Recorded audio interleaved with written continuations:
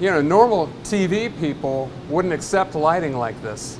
We've worked 10 minutes just on the lighting. Jimmy, where is my high-def makeup? On our faces, and doesn't really matter. This is as dank and depressing and dark a day as you can imagine. What did it ended up, 62 to nothing? 63-0. 63-0. Penn State over Massachusetts. I don't know what was accomplished today, Bob, except for Daquan Hardy. That was something different. That was something that can be used against legit opponents. What do you think? Yeah, I thought obviously Daquan's 2 punt returns for touchdowns was the story, but if you look a little bit closer, Harrison Wallace got through a game. He had been a nice weapon for them the first 2 games. Really couldn't do much since then. He was clearly, I thought he was close to 100%. He takes some of the pressure off Keandre Lambert-Smith. Theo Johnson finally got into the end zone, established himself as more of a presence in the passing game. And Katron Allen left the Northwestern game. I think it was an upper body injury in the first half. He had the bye week to get healed up, but he looked good. And he did. He looked good. He ran with authority, and that's important because, Dave, I'll be honest, I'm not so sure that he is in Penn State's best runner right now. That could change, but to me, I think he's his most effective back. If he was limited, I think that would be an issue against Ohio State. Yeah, and he hits holes. He hits them fast. He's willing to get vertical quickly. And, you know, Nick Singleton had a stretch last year where he was willing to do that, but he doesn't look real fast to the hole right now. He looked like he got a little better after he came in. Maybe he got a little fire up his butt because of what Allen was doing out there. Sure. But Allen does look like the better back. Yeah, and you know what? They're going to play 2 backs moving forward regardless. And, you know, Nick Singleton certainly has the ability.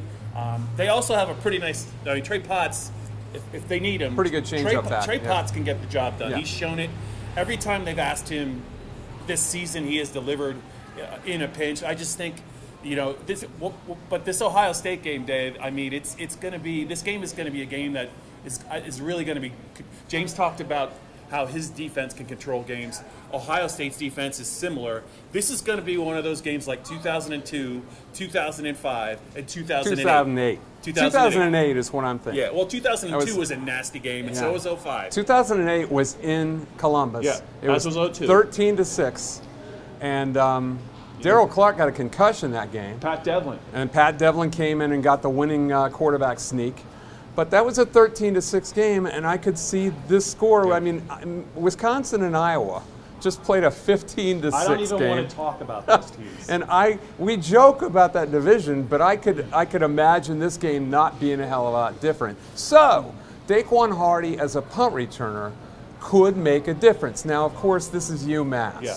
But the kid had a spark, and he got vertical quickly, and he's fearless. I was just talking to him. Yep. It's clear he's fearless, where these days punt returning has been so de-emphasized. Yep. It's been so risk-averse is the word for it.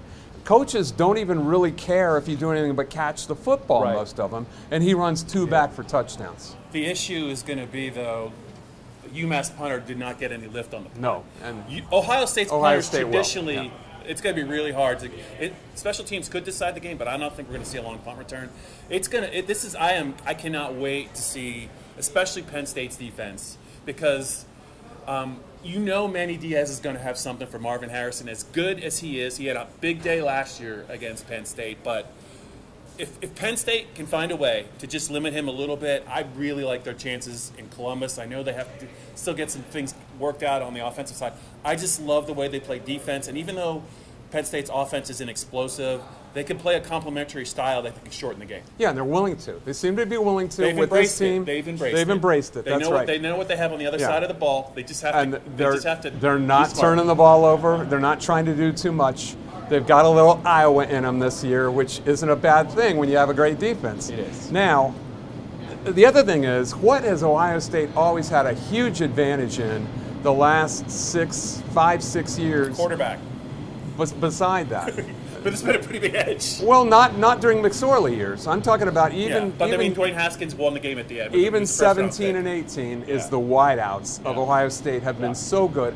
I don't think they have that sort of advantage this year. Emeka Egbuka was out with a leg injury again that he suffered last week against Maryland. He didn't play today. Yep. He might not be 100%. It could be Harrison, who is spectacular, and a bunch of guys for Ohio State, which has never happened before. It's going to be a defensive game. It's going to be a nasty game. I don't think anything's going to change my mind. It will be, we mentioned 08, 05, 02. The 02 game was 13-7. That game was 13-6. I think there'll be more points because of the athletes on the field. But I just think that one of these defenses is going to win the game. And 05 was 17-10? 17-10 with Tom Bahali almost murdered the quarterback. I can see it too. I can see nobody's scoring 20. There's going to be a lot of nasty hits in this game. So it's going to be a game that's going to be won in the fourth quarter. And I think Penn State has the defense this year to go. We will see, but we didn't learn a hell of a lot today against the Massachusetts Minutemen and most explosive team. What was that? James Franklin actually said with a straight face that his defense was smothering against the most explosive offense, and I don't know what the hell he was talking about. Well, they did play Iowa. It was nonsense. They did play Delaware. They are in the Big Ten. Anyway, true. They played Illinois. It's kind of true. That's it from Beaver Stadium until next weekend in Columbus. Adios.